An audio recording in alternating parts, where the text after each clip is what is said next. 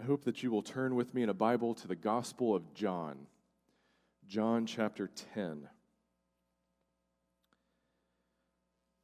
And our focus today will be on verses 1 to 10. John 10, verses 1 to 10. We're continuing to look at the images given to us regarding the church in the New Testament. And so far we have seen that the church is the Spirit-born family of God. We are brothers and sisters, not by biology, but by the work of the Holy Spirit, redeeming us and enabling us to be born again, giving us a new nature. We've seen that the church is the Spirit-filled building of God, the temple of the Holy Spirit, filled with the person of the Holy Spirit and empowered. And we've seen that the church is the Spirit-empowered body of Christ. The Spirit-empowered body of Christ. We are the hands and feet of Christ in the earth, empowered by Him. And we've seen that the church is the Spirit-sanctified bride of Christ, made holy, made pure, prepared as a bride for the bridegroom, the Lord Jesus Christ, for that great day when He will return to finish what He began. But we have one more image to cover. And it's the image from which I get my title as pastor.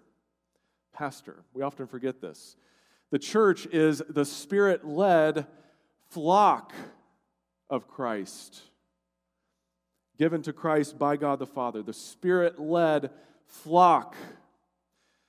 And I am an under-shepherd of the chief shepherd, the Lord Jesus Christ. And my job is not to tell you what I think, it's to tell you what He says. My job is not to form a bond with you and with me. I'm to point you to the chief shepherd so that you can form a bond with Him, so that He will guide you and direct you, so that you will know His goodness and His love. And there's probably nowhere else in the New Testament where we could go where this is spelled out more clearly than in John chapter 10, where we see that the people of God, the church, is His flock. So I invite you to read with me, beginning at verse 1. Jesus says, "Very truly I tell you, Pharisees, anyone who does not enter the sheep pen by the gate, but climbs in by some other way, is a thief and a robber. The one who enters by the gate is the shepherd of the sheep. The gatekeeper opens the gate for him, and the sheep listen to his voice. He calls his own sheep by name and leads them out. When he has brought out all his own, he goes on ahead of them, and his sheep follow him because they know his voice. But they will never follow a stranger. In fact, they will run away from him because they do not recognize a stranger's voice." Jesus used this figure of speech, but the Pharisees did not understand what He was telling them. Therefore, Jesus said again, "Very truly I tell you, I am the gate for the sheep. All who come before me are thieves and robbers, but the sheep have not listened to them. I am the gate. Whoever enters through me will be saved. They will come in and go out and find pasture. The thief comes only to steal and kill and destroy. I have come that they may have life and have it to the full."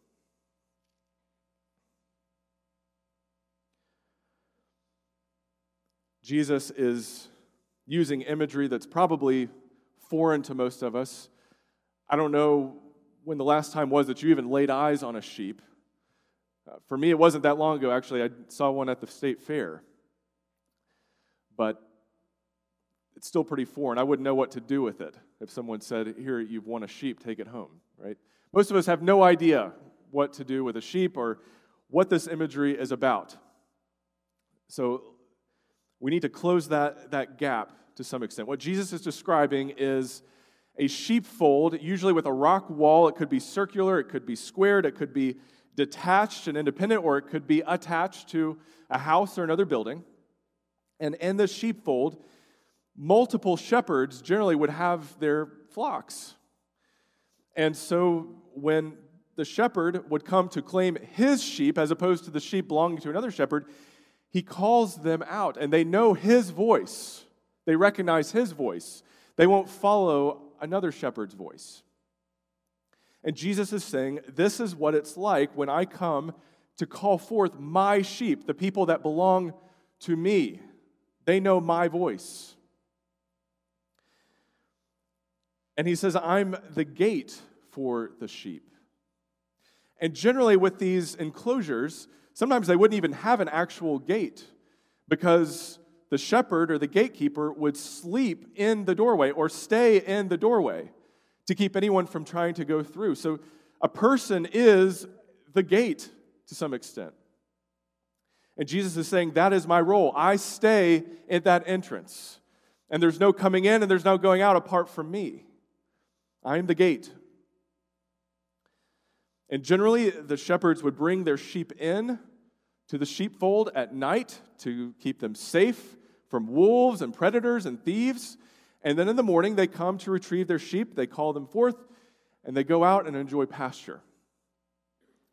And this is very much still a living art. When we think about sheep herding, if we know anything about sheep herding, we think of dogs moving sheep. But in the Middle East, even to this day, if you observe the Bedouins, they still call their sheep using their voice. They will even sing to their sheep, and the sheep will follow them. And so we need to see the intimacy that exists between the shepherd and his sheep. And Jesus is saying, that's the kind of relationship I have with my people. And he says that thieves come only to steal and kill and destroy. I have come that they may have life and have it to the full, have it abundantly, in abundance. I came that they might have life. Well, it's not only the case that the imagery is foreign to us, it's also that the teaching is foreign to us, because so often people today, people outside the church, even people in the church, think of Christianity, especially in an organized form, like we're participating in right now, as something small and confining and narrow and stifling. And they think, why would I want anything to do with that? Why would I want to give up my Sunday? I mean, how many days do I get off? Why would I want to give up Sunday? I'm better off without it. And by and large, this modern age is marked by the pursuit of trying to be liberated, freed from the shackles of organized Christianity, freed from the morality of biblical Christianity and any other organized form of religion. This is something we need to be liberated from. It's oppressive. It stifles human creativity. It stifles human ambition. We've got to be freed from this. Sound familiar? Even people who come faithfully to church can think sometimes that, well, I'll do it for Jesus, right? I mean, Jesus needs me to do this. I'll do it for Jesus. I love Jesus. And I'll do it out of habit or out of duty or out of obligation. Ever felt that way? Well, here Sunday again, I got to preach, right? It's my duty. It's my job.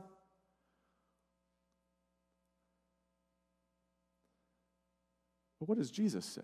Jesus says, I came that they might have life and have it to the fullest possible extent. That doesn't sound very narrow or confining or stifling to me. So why the disconnect? Why the problem? Why the misunderstanding? Well, to be perfectly fair, organized Christianity has been an oppressive force in this world. People have used Christianity to hurt other people, to even kill other people. They have used Christianity to serve political ends, and they still do. It's not a new problem. And I'm not here to defend any of that. I grant that entirely. I grant that point. But I am here today to announce the message of Jesus himself. Namely, I came that they might have life and have it in abundance. That's the gospel. That's the message. And while human sinfulness and ingenuity and resourcefulness will try to twist that and distort that and use that, we've got to maintain the clarity of what Jesus himself says. I came that they might have life. So I pray that on the other side of this, you have a more freed, liberated, and joyful view of who Jesus is and why he came. And I pray that you might have this life and have it to the fullest possible extent. But to get there, we need to remember this truth. Jesus didn't come to get anything from us. Jesus didn't come to get anything from you or from me. He doesn't need it. He has everything. He's the eternal Son of God. No. He came to give us everything we need to live life to the fullest possible extent. He came not to get from you, but to give. And the message of the church is always to be that we're giving. We don't need something from you because our Lord doesn't need something from you. We want to give. He came to give. Do you fully grasp this truth? Are you gripped by this truth? Does it make any difference in your life? He came not to be served, but to serve. That's our Savior. That's the gate. That is the Good Shepherd that we read about here. But to see what he comes to give, we need to understand something that is often overlooked. And that is this: life is deadly serious business. Life is deadly serious business. Life in this world is deadly serious. However much we want to ignore that or pretend that that's not true, it is deadly serious. But so often when we think about enjoying life, someone says, you ought to live a little. What do they mean? They mean you need to indulge yourself, enjoy life, buy something, eat something, drink something, go somewhere. Loosen up. Don't be so serious. You're not really enjoying life. And yet, what does Jesus say? Throughout this passage, while there's something sentimental and beautiful and gentle about the shepherd and the sheep, notice how Jesus is repeatedly warning. There are strangers. Stranger danger. Watch out. They want to allure you out. They want to seduce you. They want to make you believe that you belong to them when you do not.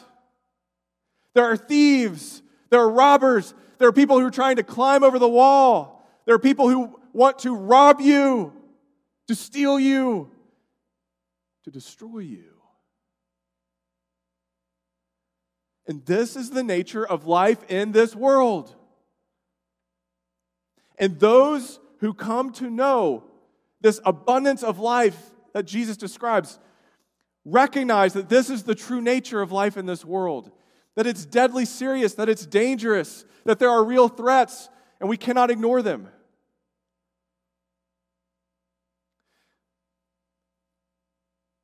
People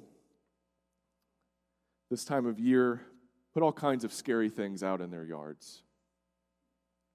Skeletons, zombies, blood, spiders, cobwebs, ghosts. People revel in scariness. Some people just enjoy trying to scare other people. And people watch movies this time of year for the scare factor. They enjoy this. There's something in human nature that enjoys this. But the irony is this. The scariest thing in the world has nothing to do with Halloween decorations or horror movies. The scariest thing in the world is lurking inside of me and lurking inside of you.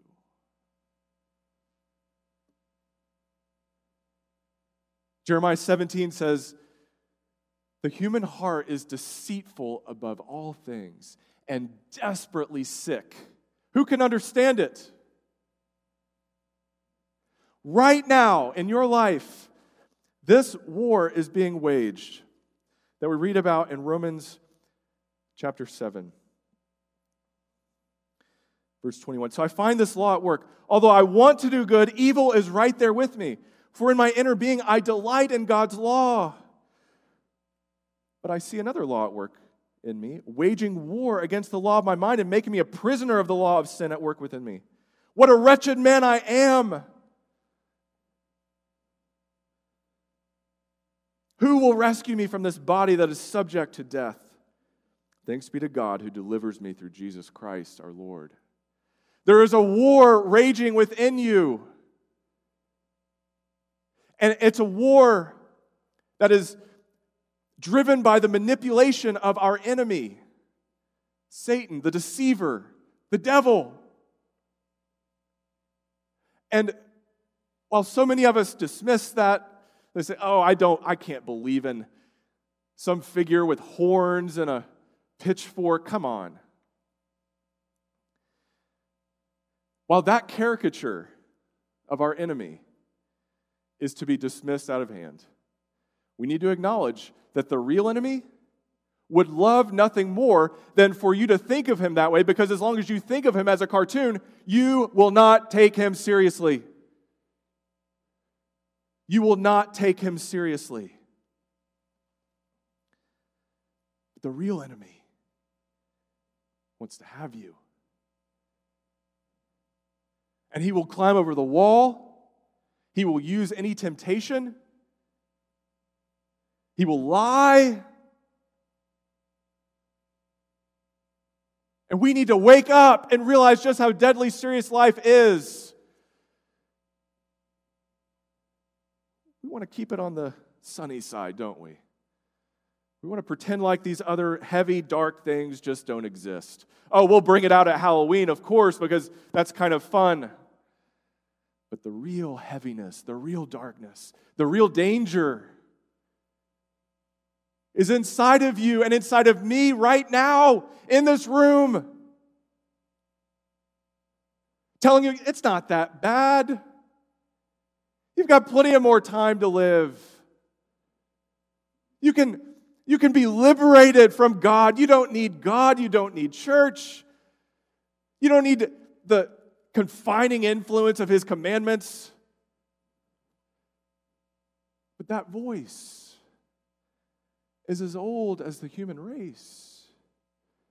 That old serpent in the garden saying to Eve, did God really say that? You're not going to die. Eat, enjoy, live a little. Oh, and how we listen to the stranger. we fall prey to his designs. You have and I have, we all do. This is our condition. We are dead in our sins and transgressions. All of us are born into this world with a nature inherited from Adam and Eve, and we are incapable of upholding God's law. And as soon as we are able, we will transgress just like our ancestors have. This is your story and my story, and it is deadly serious business. We are dead people walking around. You don't have to make up zombies. You don't have to watch a zombie movie. We are dead people walking around apart from Christ. Do you realize that? Dead. Not on our way toward being dead. Dead in our sins and transgressions. That's you and that's me. And this is exactly what the enemy tries to do. Jesus says, all who have come before me are thieves and robbers. All who have come before me who have claimed to be the answer, the solution. They're thieves and robbers. They can't deliver. They can't satisfy. They can't give real life. And this is the nature of our enemy. Verse 10, the thief comes only to steal and kill and destroy. Remember, the enemy comes to take life. To take life. The enemy comes to take life. To try to allure you. Come with me. Come with me. Hey, kid, I've got something good for you. And it looks so good at the moment, doesn't it? There are many tonight who will indulge. Don't we know it? They're going to eat all they want. They're going to drink all they want. They're going to indulge their lusts. I don't have a crystal ball. I just know that's what's going to happen. And you know it too, right? Oh, and it's going to be fun while they're in the moment. The party mentality, the crowd mentality is going to sweep over them, and they're going to do things that they would never normally do, but because everybody else is doing it, because they want to fit in, they do it. It's fun. They're living life. There's a frivolity about it.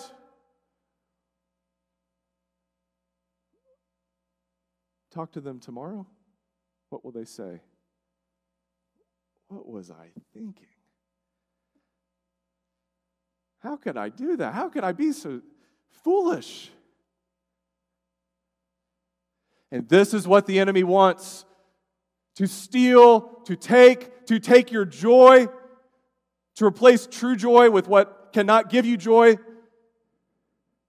to take your peace, to take your innocence, and leave you with shame and guilt and regret and remorse. That's what the enemy does. And we give in. We don't have to look any further than the parable Jesus tells of a son in Luke chapter 15. The son has a wealthy father. And he decides, I don't really want to wait for him to die. I'd kind of like to have my inheritance now. So he says, Dad, come on. Let's hand over my portion now. And so what does he do? He goes out. He's free. He's free to live, to enjoy life, to eat, to drink, to be merry. Oh, it's so much fun. And then where does he end up? He ends up in the misery of sin. And this is where sin always leads, to misery. And he finds himself feeding pigs. And it says he longed to fill his stomach with the pods that the pigs were eating. He wants to eat what the pigs were eating. That's how desperate he is. And while I hope you've not known that level of desperation, your heart is just as sick as his. Desperately sick. The same disease that afflicts his heart afflicts mine and afflicts yours. But by the grace of God and the intervention of the Holy Spirit, He can bring life out of dead bones, out of sinners who are dead in their sins and transgressions. He can allow us to think something like this. When he came to his senses, literally when he came to himself, he woke up, he realized, what am I doing? Where am I? How many of my father's hired servants have food to spare? And here I am starving to death. I will set out and go back to my father and say to him, Father, I have sinned against heaven and against you. I am no longer worthy to be called your son. Make me like one of your hired servants. So he got up and went to his father. This is the starting point for true salvation.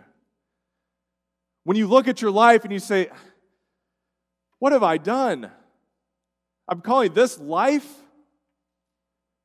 No, this isn't life. Only what the shepherd offers is life. The shepherd comes to give life. The shepherd comes to give life. I have come that they may have life and have it to the full, in abundance, in excess. We're good at being excessive, aren't we? Just not in the right things. But there is a generosity, an abundance, a fullness of life that is available to you in Jesus, the one who came for this very purpose, to free you, to say, look, why are you sitting in the pig pen? Why are you settling for that? That's not life. That's not going to satisfy your heart. Listen for my voice. Follow me, and I will lead you beside still waters. I will lead you to pastures where you can have your full, you can enjoy, and really enjoy and not regret it, and not have remorse the next day. Wholesome, holy living.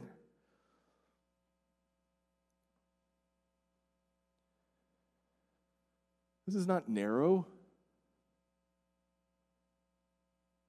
This is not confining or restraining. This is life-giving. And so many miss it, and people don't know why the world is the way it is. Well, we know why it's the way it is, don't we?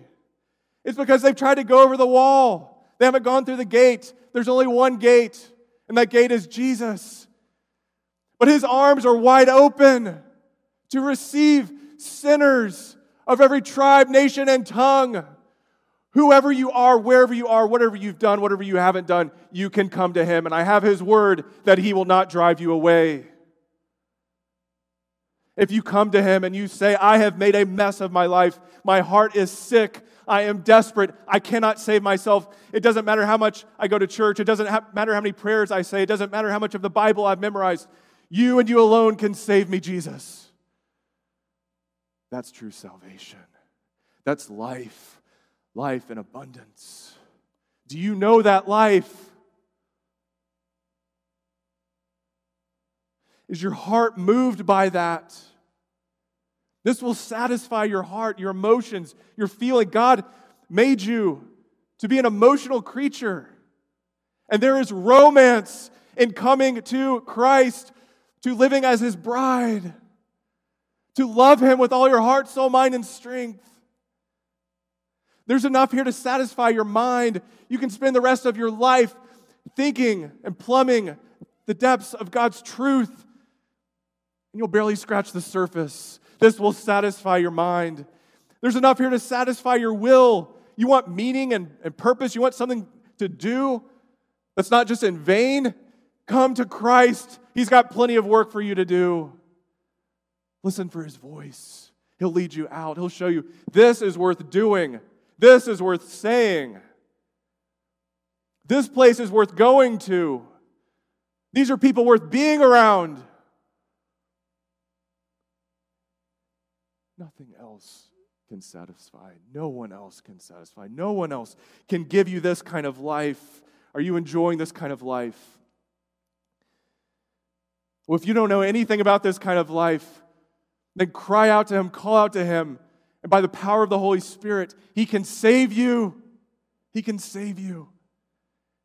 And you'll know that you're crying out, you hear His voice because the Holy Spirit has already been working in you. But to the one who says, oh, I've done that, I've been baptized, I've been born again, I know all that, yep, I know Jesus saves, yep. I've been sitting in this pew ever since, yep. To you, I would say, is there an abundance, a fullness of life about you or not? Because when we are first born again, we don't come as mature, full-blown Christians. We're saved, yes. We've been washed by the blood of Jesus shed on the cross for us, yes. But we're mere infants in Christ. We're babes. We have growth that needs to happen. And it can happen by the power of the Holy Spirit as we yield to Him and surrender to Him. And when that happens, here are some signs to look for. You're going to have more perseverance in the face of trials. Because while we can trust the Good Shepherd to keep us safe, He doesn't promise that there won't be storms, that there won't be dangerous weather, that there won't be trials and adversity. There will be. The question is, how are you bearing up under it? When the trials come and the storms come, do you say, God, why me? Why now? Or do you say, I'm going to cling to Him because I believe His right hand upholds me. And this anchor will hold. And I won't give way. I won't give up on Him. I will remain true to Him. Because this life in this world is not the end game. Life in the world to come is. Is that perseverance in you in trials, or do you fall to pieces when anything doesn't go the way that you hoped it would go? There's going to be a renewed sensitivity when this abundance of life comes. A sensitivity to know what the Spirit is doing, to feel the Spirit, to want to answer to the Spirit's summons, to see this person in need, to see this person who needs to hear the good news, so that you're not wholly focused on yourself and what your immediate needs are. Is that sensitivity in you? Or is it still all about number one? There's going to be a power that you cannot explain in any other way. Take the Apostle Peter, the same Peter who is denying Jesus, saying, I don't even know that man. As Jesus is on trial and going to the cross, he says, I don't even know him. And then look at him at the beginning of the book of Acts. Brothers, repent, believe in Jesus. There's no other way to be saved. He's speaking with boldness. He's hauled in before the authorities while he wilted before a young child before. Now he's standing before the elite, the power brokers of his day, and he's speaking the name of Jesus without fear and without shame. Say, man, how is this possible? Because of this fullness and abundance of life. Is that in you? Is there any evidence of it? I pray that the Holy Spirit would be poured out upon you and upon me, upon this church, so that this abundance, this fullness of life would be more evident in me and in you. So that we're not just existing, we're not just going from day to day, we're not just focusing on what is immediately before us, but we have an eternal vision of what is happening in this world and what truly matters and what truly lasts. May He do that. But remember, there's only one way in. There's only one who's the gate, and His name is Jesus. Do you know Him? Do you hear His voice? Do you hear Him calling your name? I pray that you would as we go to Him in prayer.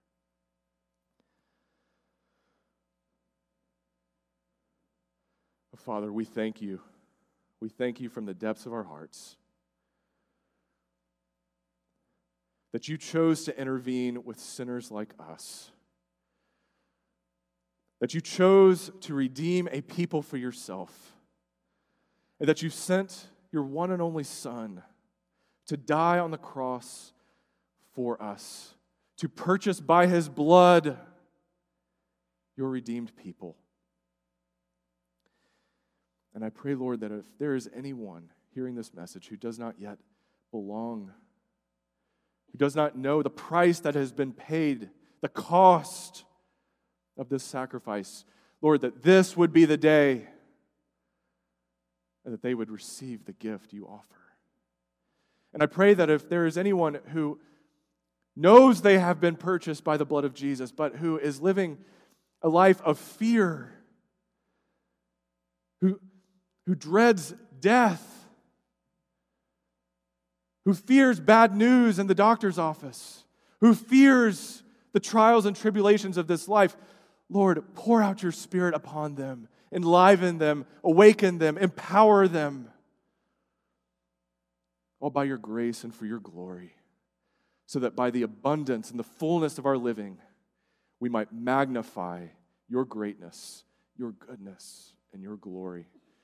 For we pray these things in Jesus' name. Amen.